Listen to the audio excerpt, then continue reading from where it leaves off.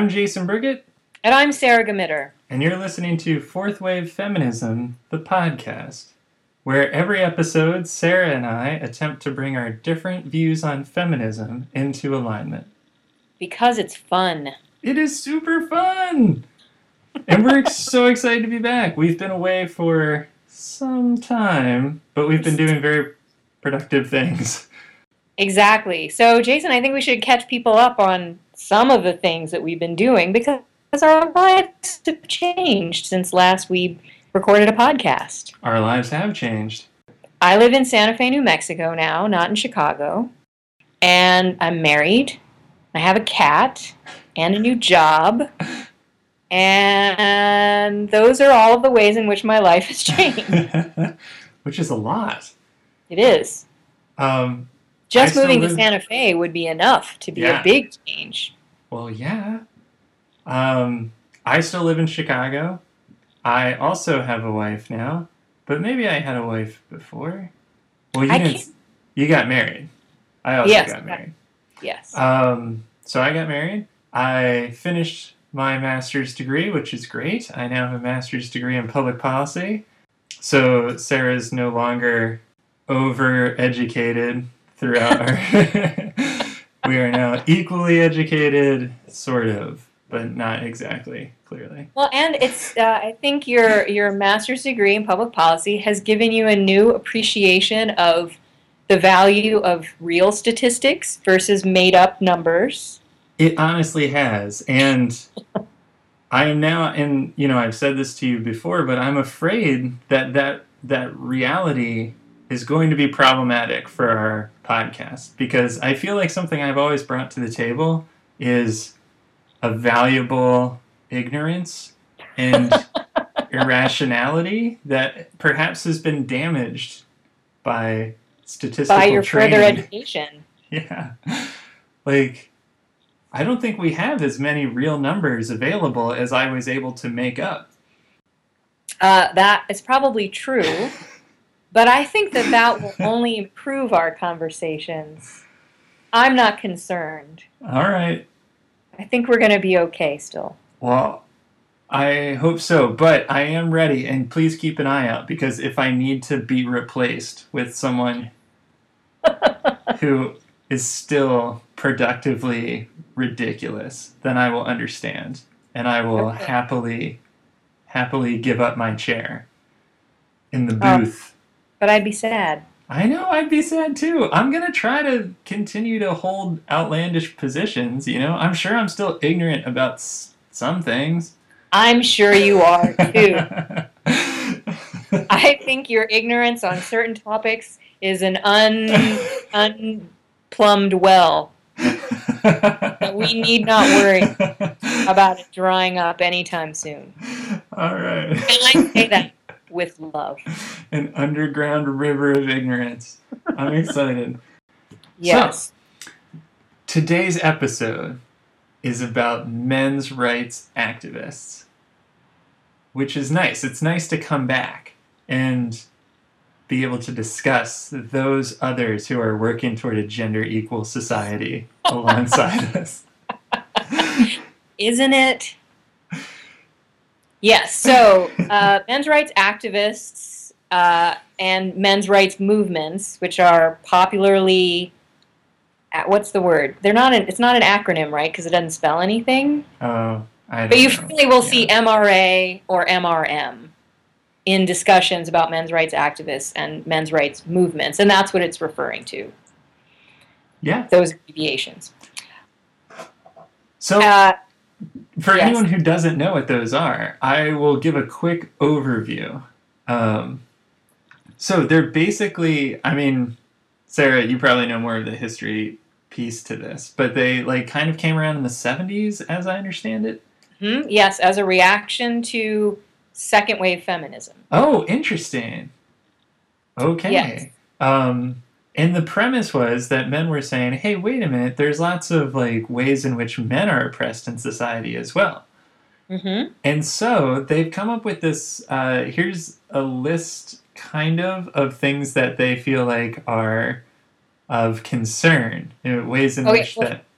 Right. Before you get to that, I do feel like we should say that there was, so in the 70s, there was an initial response to feminism that was, hey, men are being oppressed too. We can learn from the feminist movement. We can kind of join in and add on. Okay. And so there was a certain amount of kind of picking up the men's side of the feminist cause. And then there was the kind of the more extreme reaction to that of second wave feminism is changing our world so much that we as men feel that we're losing things. So there was the reaction that was the reaction to join and the reaction to move away or to counter. And Ah, so what we know currently in 2015 as men's rights activists and men's rights movements is much more of the reaction away than the reaction to join. interesting. So there was a guy who started off as a reaction to join guy, and then over the years has become kind of the figurehead of the MRAs, the MRMs, the reaction away. So, yeah, so that's really interesting. I did not know about the join versus the sort of like counteract. Um, Yes. well, that cuts right to the heart of the fourth wave, I think. Um, which, like in terms of, is this something that costs men? Does the fourth wave of feminism cost men, um, Right. privileges or what have you? So, some of the things that they have concerns about, according to the internet, which is MRA headquarters, are the It really is. yeah, this primarily exists on the internet. They talk about the elevated rate of suicide for men, educational discrimination against boys, economic and workplace conditions for men, violence against men, false rape reporting that women do against men, fathers' rights in custody battles. That's a big one, fathers' rights. Rates of male imprisonment and prison conditions. And then, of course, the military and war and the role of men as soldiers. So those are some of the cornerstones, I guess you could say. The current men's rights movement hot button issues. Warren Farrell, he's considered at one point he was considered a feminist, and Gloria Steinem was all about him. And then as he kind of as he grew and changed and evolved, he became really the spearhead of our present day men's rights activists, men's rights movements. And then you have people who are like even further out without the backstory of Once Upon a Time being closer.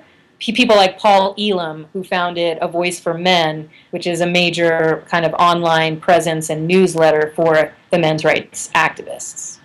All right. So now we can, I feel like that covers where we've been and the all you need to know to have a discussion about the men's rights activists. And so now let's discuss, how is the world now? One of the questions that I've, kicked around is like, how big is this movement, like now, versus how big is the feminism movement, because they do seem to be like the, mirror images of each other, sort of. I mean, obviously not entirely. Yes, and it can be hard to get a sense of how big it is because the men's rights activists and men's rights movements can feel disproportionately vocal within a conversation. So you can get this impression that it's this big thing because it can take over a conversation, but it could just be two or three people taking over a conversation. So I feel like one of the things of, kind of where we are now, things that we kind of need to bring up and highlight are things like Gamergate, where you had, what is her name? Anita Sarkeesian, who wanted to do the web series about female tropes in video games and was just ganged up on by all of these trolls and men's rights activists and people who were really attacking her, saying that, she had no place in this men's sphere, that she was kind of ruining the fun of the gaming world, and it became its own thing. This where she was threatened, and the places where she was going to appear were violent threats were made against the organizations that were sponsoring her. So that's one outlet for this, for the men's rights activists, where we hear a lot about them, is in response to something like that. So in response to women trying to make a point about where they're missing from a conversation, you'll have MRAs coming in and saying, "You're trying to take something away. You don't belong here. This is our thing. You're not legitimate, so we don't have to listen to you. And not only do we not have to listen to you, but we're going to threaten you with, physical and sexual harm." That felt like a tangent, but it is part of. I feel like it's part of where the talking about, like, where are we now. I feel like you can't talk about where are we now without talking about all of the forums, and again, a lot of them are online, where you try to have a conversation about something. You try to, like Anita Sarkeesian, you try to point out the deficiencies within a specific realm, and then MRAs come in and pile on and say, you can't do that, we hate you. I hope horrible things happen to you.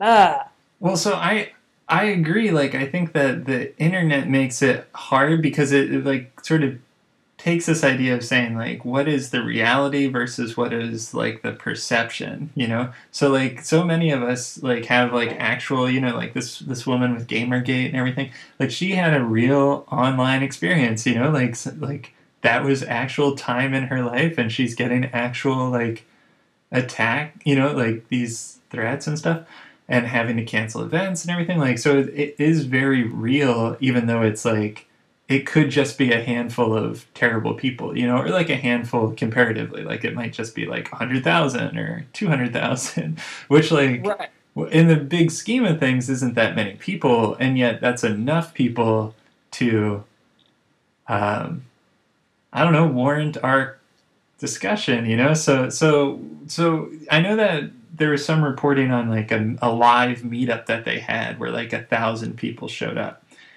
in Detroit. Oh, yes. Yes, but it wasn't 1,000. Was it 1,000 people? Okay, so there was, when was this? The first International Conference on Men's Issues was held in suburban Detroit at some point in 2014. Okay. I believe. And so for this convention, 200 participants pre-ordered tickets.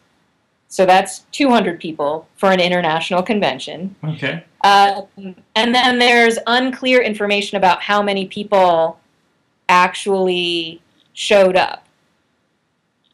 The event was held in a suburban VFW outpost. Okay. So that gives you a sense of a size of a thing. So not super large. So maybe not 1,000 attendees. Yeah, it seems like probably not 1,000 attendees. But that's, again, it calls itself an International Conference on Men's Issues, but it was held here in the United States. And I think we should also point out that there are men's rights movements in other countries that are significant. Like, India has a significant men's rights movement. And being a highly populated country with a lot of, as with many places, a lot of problematic things going on as far as kind of, a patriarchal society that's being modernized in certain ways, that's being challenged in certain ways. So India, I think, in various countries in South America, you also have kind of fledgling and growing men's rights movements that I think, we can't ignore. So just looking at the 200 people who came to Detroit or who pre-ordered tickets for Detroit and that, I think, would be easy to say, like, oh, it's a handful of crackpots. Right. Who cares? Globally, it's something that's definitely happening that needs a certain amount of attention. Okay. Now, the question becomes, like, is the attention that it needs, these are crackpots, how can we shut them down? Or these are people with some legitimate issues, how can we fold in their legitimate issues without being contaminated by their crazy issues? Thanks. But so here's why I feel like it's the discussion I want to have is because there is some of these issues that they, would like to see, the MRAs or the MRMs, they would like to see, gender equality, like ostensibly. So I feel like, oh, well, we want that too, And so, like, how do we want the world to be, Because, like, it seems like the world as it is that you have feminism and it's having its first wave and it's having its second wave. And that and its third wave and its fourth wave and now it's fourth wave. Intersectional wave and many waves. Yeah, and so like you were saying the second wave in the 70s sort of spurred off a lot of these feelings where these men's groups were saying like, hey, we want that too, and other men were saying, hey, you're taking stuff away, So like that seems to be where we are now, and that those men's groups are still like that, they have sort of surfaced to the public level again, I'd never heard about them until recently. And so I feel like, all right, let's like talk about them on the podcast, Like that is the world as it is now, right? Yes. Yes, here they are. Men's rights activists, men's rights movements are definitely part of the public conversation and part of the feminism conversation. And yeah, okay. All right, so now we can move on to our next section. How do we want the world to be?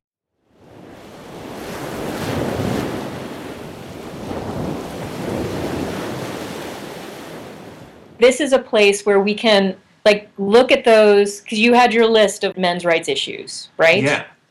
And so I think here's a place where we could like go down that list and say, because there are some things where I would say like, and there are some grievances that MRAs bring up, and I'm like, yeah, that's what we want too. We're not on opposite sides of that. Like feminism is not what is standing in the way of you getting that thing you want. Feminism is in fact the way that you're going to get that thing that you want.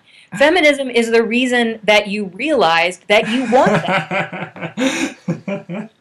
You know what I mean? It's all of the things about the way that men are constricted by a patriarchal society, the way that men are told that they need to be strong, that they need to be the breadwinners, that that they're not supposed to have feelings. All of those things where men are now saying, hey, I want equal parental rights.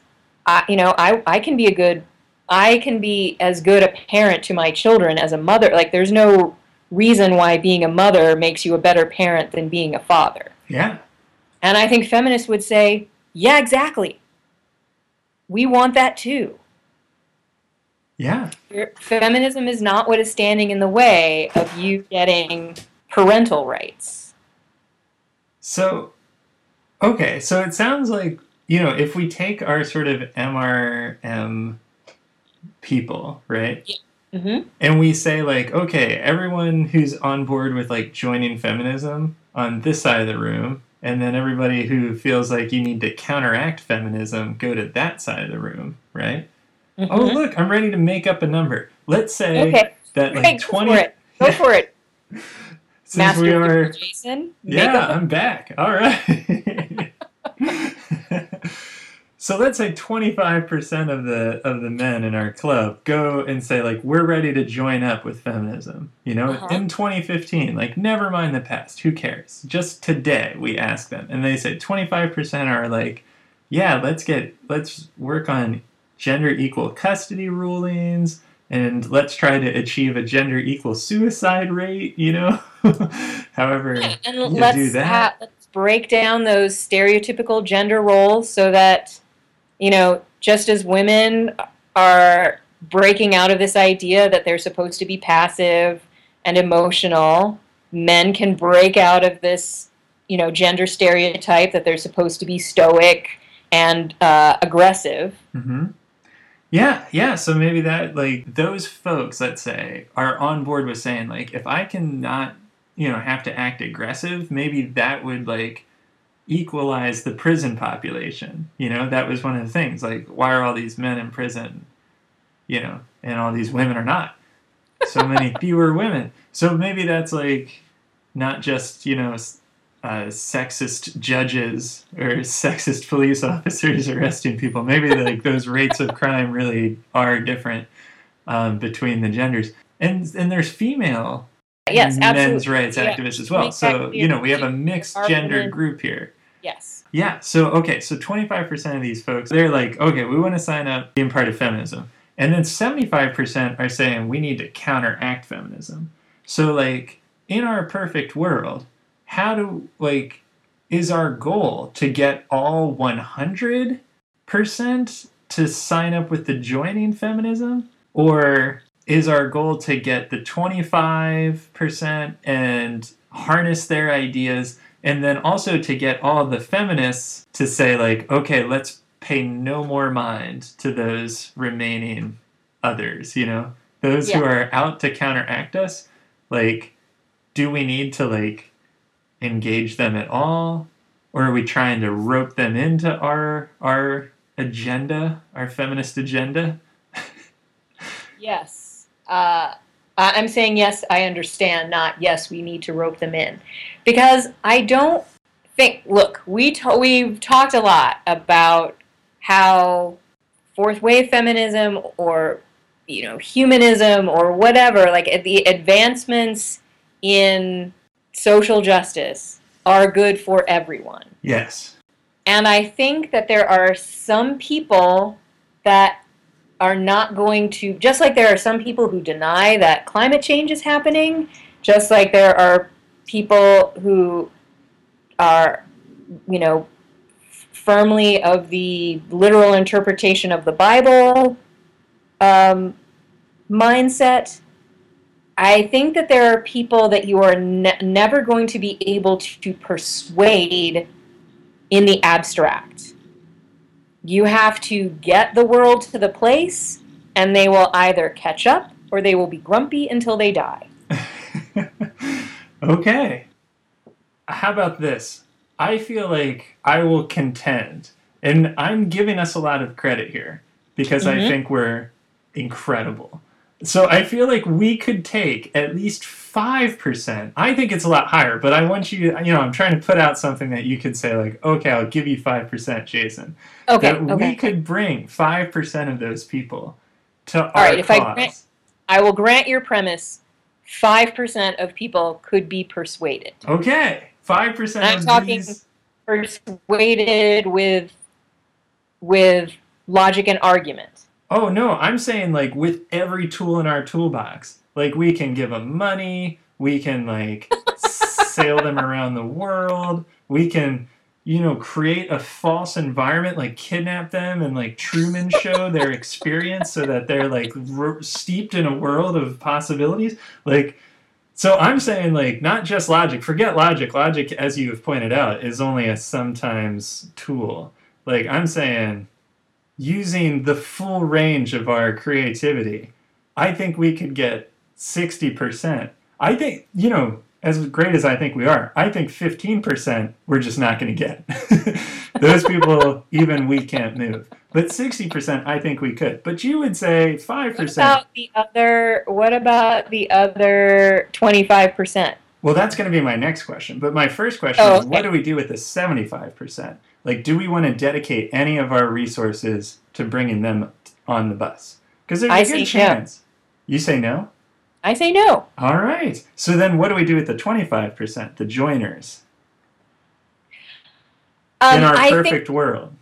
In our perfect world, I think we find our areas where we are in agreement, where we're working, where we want the same thing.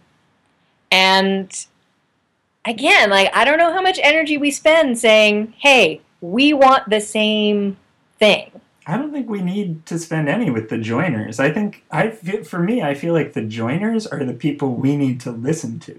Because I think that they're the ones bringing things to the table that we would not have thought of otherwise, But I think we've already thought of the things. I think they're thinking of the things that it's so abstract and complicated. I think they are thinking of the things that we've already thought of as if they're different things, but they are the same things.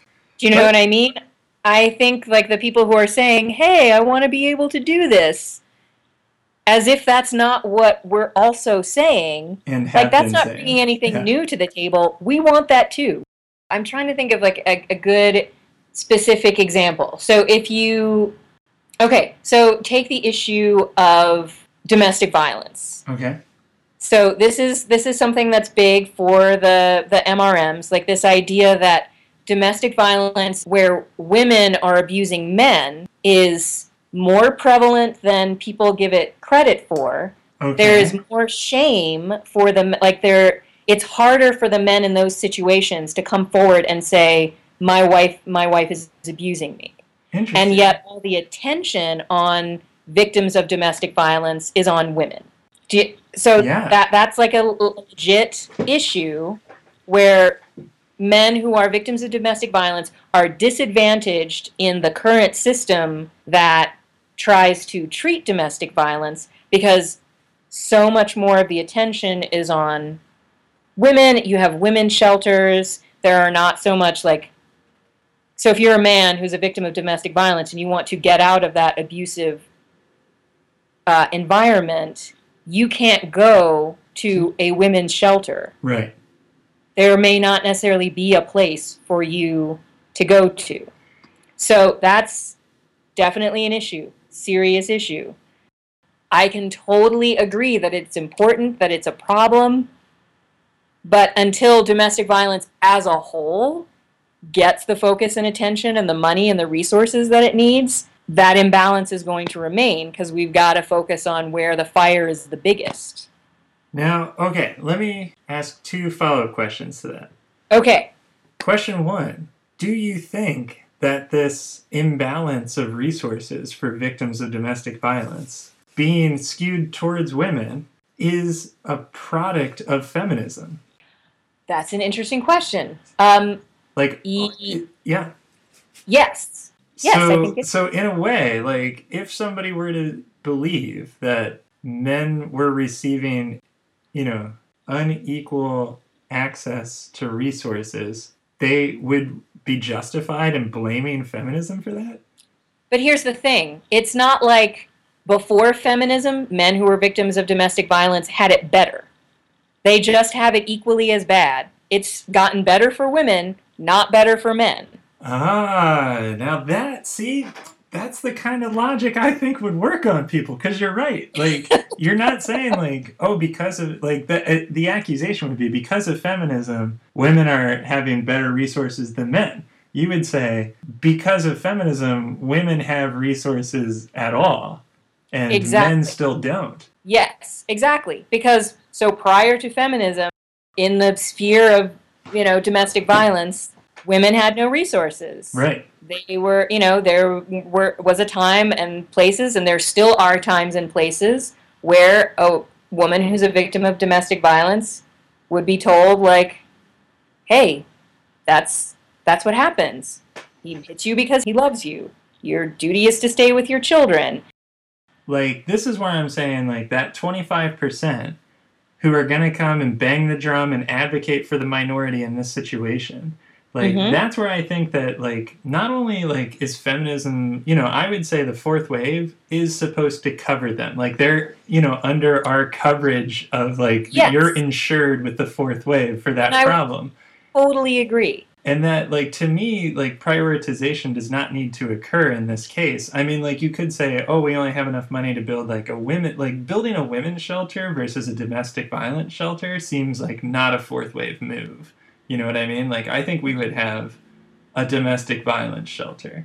Like, I don't know much about the psychology of domestic violence and recovery and all that, but I know that in the era of trans populations and homosexual relationships and women abusing women and men abusing men. Like, the whole idea of being like, men can't come into this space because this is where victims of domestic violence are, doesn't, like, add up for me anymore. And, like, I mean, not that I ever thought about it, I guess, but it doesn't seem to add up from what I understand.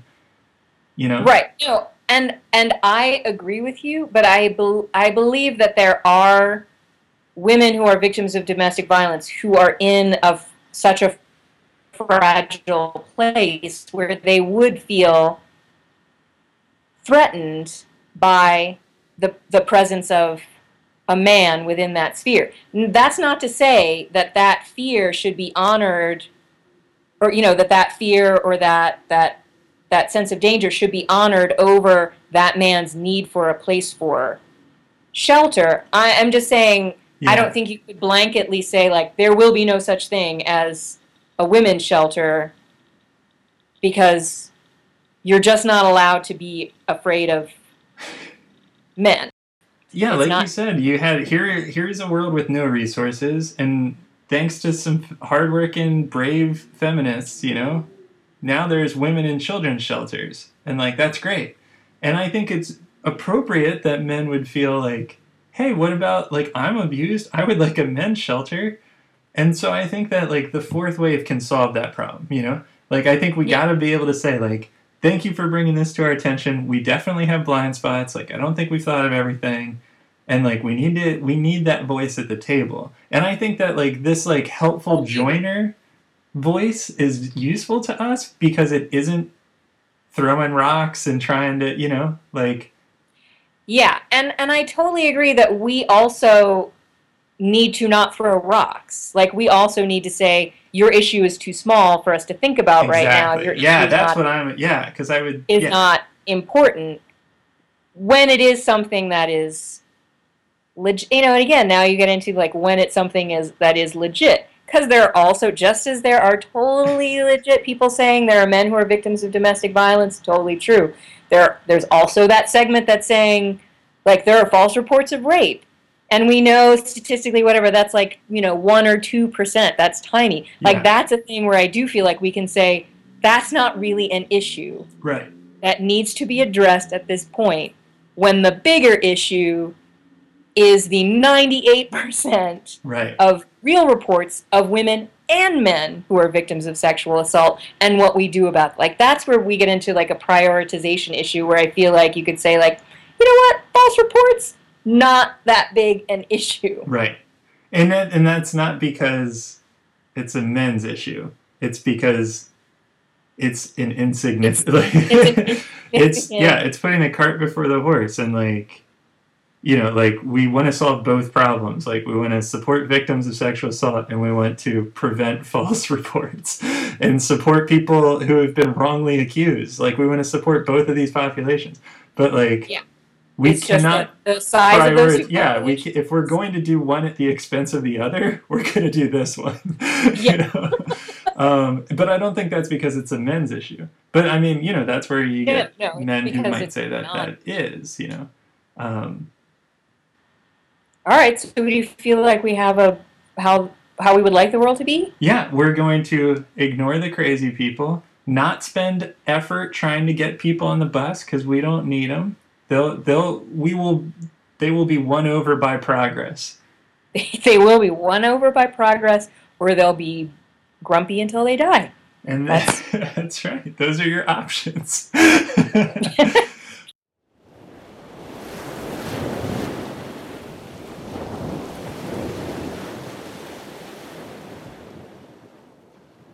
All right, so let's get on to how do we get there? How do we get there? As always, that is the question.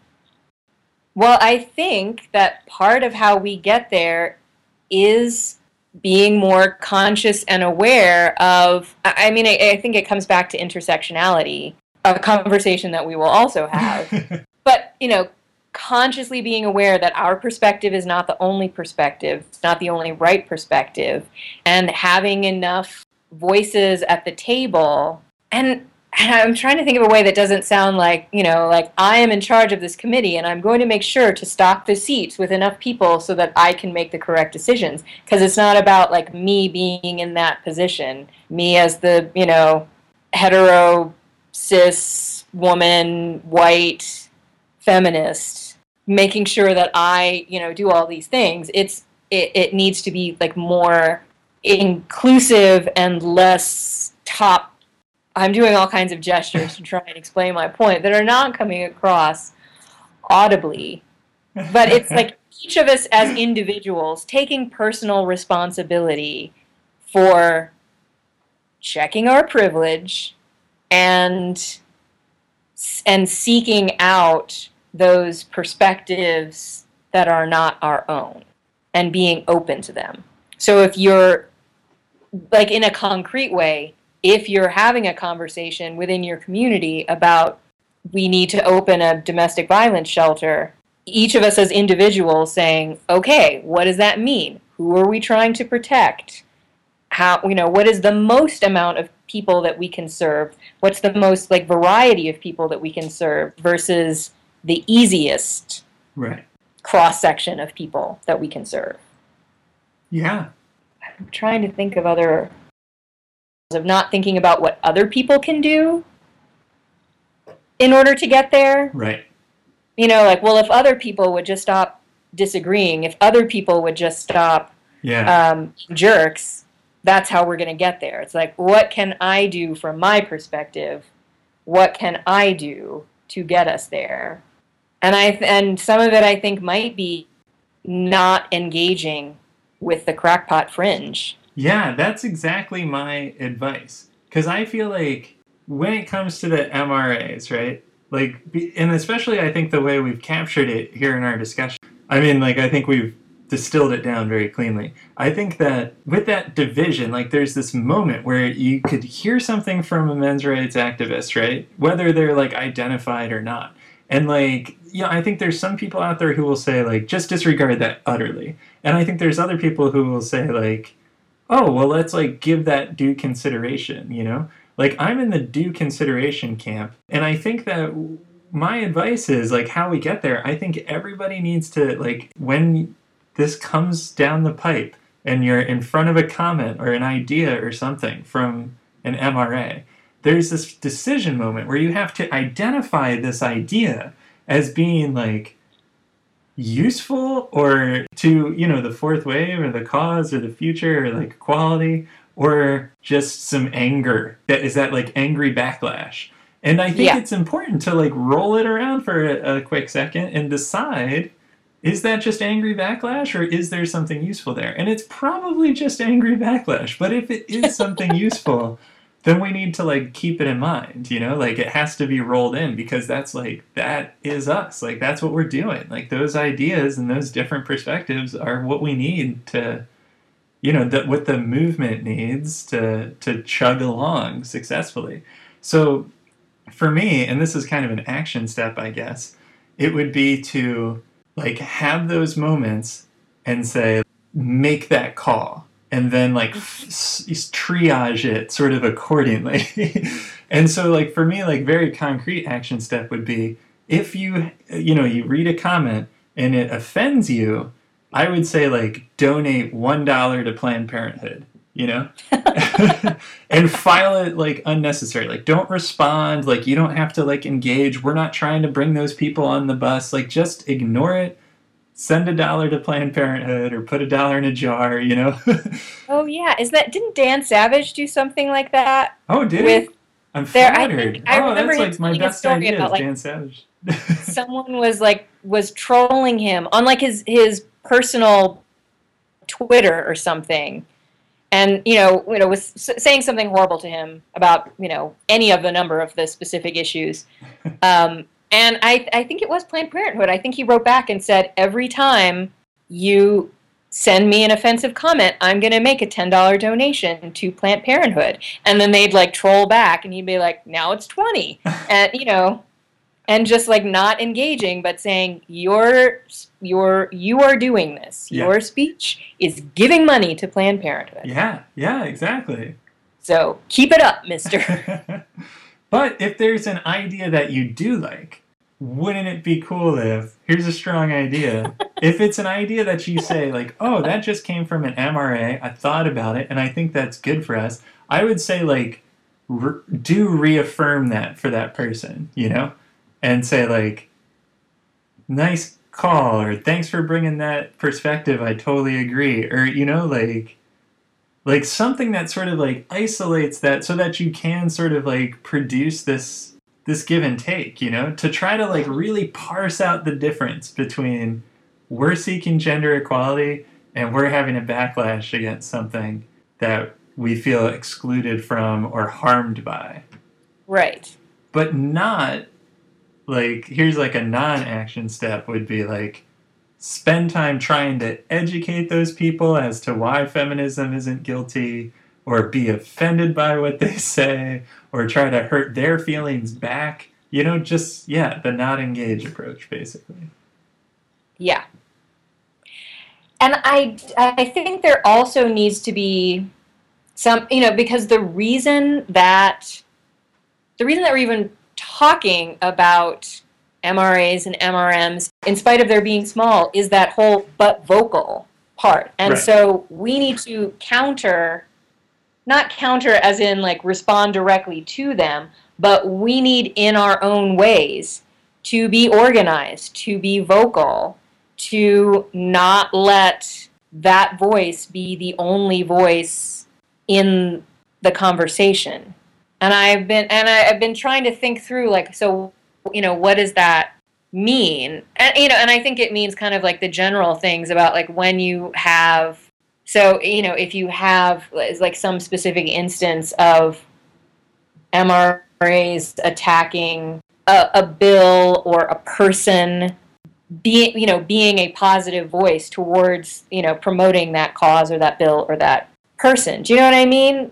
This I is do, one of yeah. That's a tricky one though, because like if where we're saying don't engage, but we're also saying don't silently. Because my advice would be like just don't say anything. But you're right. Like if all the but reasonable I'm people like don't I'm say thinking of like anything, like if you have like the Anita Sarkeesian who's getting, trolled and attacked, like to come to her support, not in saying like, yeah, those guys are assholes, right? those guys are assholes, but saying, hey, Anita, I really believe in what you're trying to do. I think it's awesome. Yeah, there it is. So yeah, reaffirm. Just basically, how about this? We can say always, reaffirm the position that you have. How about that? So that Mm-hmm. Yeah, and so that you can like reaffirm if somebody says something and you've considered it and you say like I like that, you can reaffirm that. And if, whether that person's an MRA or not. But yeah, because that's good advice for me. I don't do a lot of internet commenting ever. Like I am the silent majority. Um, but I think Well, that the thing is that we have too much of the silent majority, like on so many issues, like the amount of the public who are like, yeah, I support Planned Parenthood. Yeah, I think climate change is really happening. right.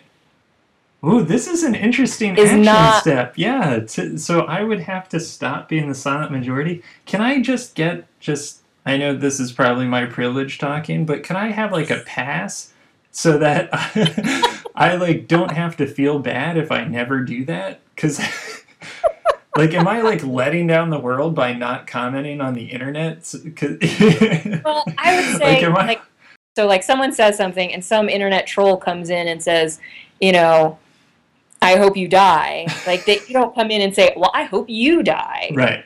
You know what I mean? Like not engaging with the I hope you die person, but engaging with the person who is being attacked and saying, keep up the good work. I've got your back. I think you have good ideas. I support you. Be strong, whatever. So that it doesn't devolve into, I hope you die. I hope you die worse. I hope you Right. die in a fire. I hope your insides explode. The road to the place where we want to be does not necessarily go through those people. Exactly. And they don't. It goes where it goes, and those people will like get to the road or they won't. And they're welcome to join the bus. We hope they get on the bus. They know where to find the bus. But we're not going to drag them onto the bus. We're not going to stop the bus and be like, there's no point in going any further without you. Like, that's not our Exactly. situation. Exactly. Like, No, the bus can get there without them. yes, and it will. And that is our plan. So we see them. We're like, we're going to be at that stop. Meet us there if you care to join. That's fine. But so I do think that one of my ideas might still be worth discussing. And it would be, Okay. I'm saying like in a future episode. Okay. And it would be to rebrand and rename feminism. Yes, I think that is a topic for a whole other episode. I mean, Yeah. that whole question of like the branding of feminism and how feminism is perceived by different generations and different sections Yeah, of. and MRAs, like they would be like, "Hey man, what about us?" And you're like, "Feminism covers you. Like your ideas, that's what feminism is." And they're like, "No, feminism's preventing this, you know?"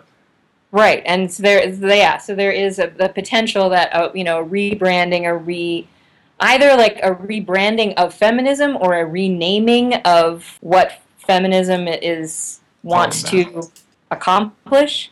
Yeah, when we have our intersectionality conversation, I mean, there's so much to talk about there in like how things are named and perceptions of feminism. There's this whole thing. We'll get into it. Yeah, we'll get. Well, then we're done.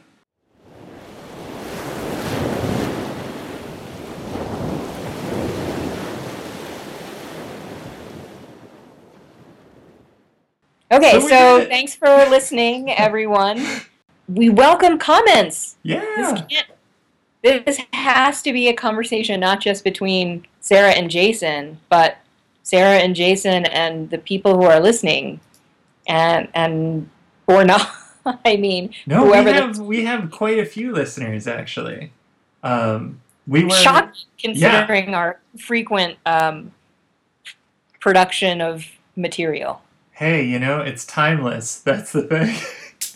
It's actually very tied to time. But yeah, we were broadcast on the radio in Australia, which is the coolest thing in the whole world. Yeah, it's super exciting. So lucky you, Australia. So these days, how do people engage in conversation with us? What are the ways these days that people can send us their comments or thoughts or suggestions? Yeah, comment on iTunes, or you can still email the theater company, newsuittheater@gmail.com. And that's theater spelled R-E at the end. RE@gmail.com. And that will get to us. And somebody did email us, so we should talk about their email in the future. But since this was our comeback episode and we got to get our feet wet again, I felt it's so true. Yeah. Oh, and so one more thing to add at long last. We will be doing a Hillary episode, so prepare your appetites for the Hillary episode. Yes. Why do you say it like that? Because it's awesome. Because it's going to be awesome. The Hillary episode? You weren't saying it like it was awesome. You're like, we're going to do a Hillary episode. No, like, that we was have me to. being super excited. That was my why are you saying it? Okay. It's going to be the best. The Hillary episode might be the best episode we ever do. Yeah. So we'll leave it at that. I don't know. What can high heels? Yeah, it might be better than high heels. All right. That's something to aspire to. We'll leave it there. All right. there. So anyway, thanks for listening, everyone. Bye.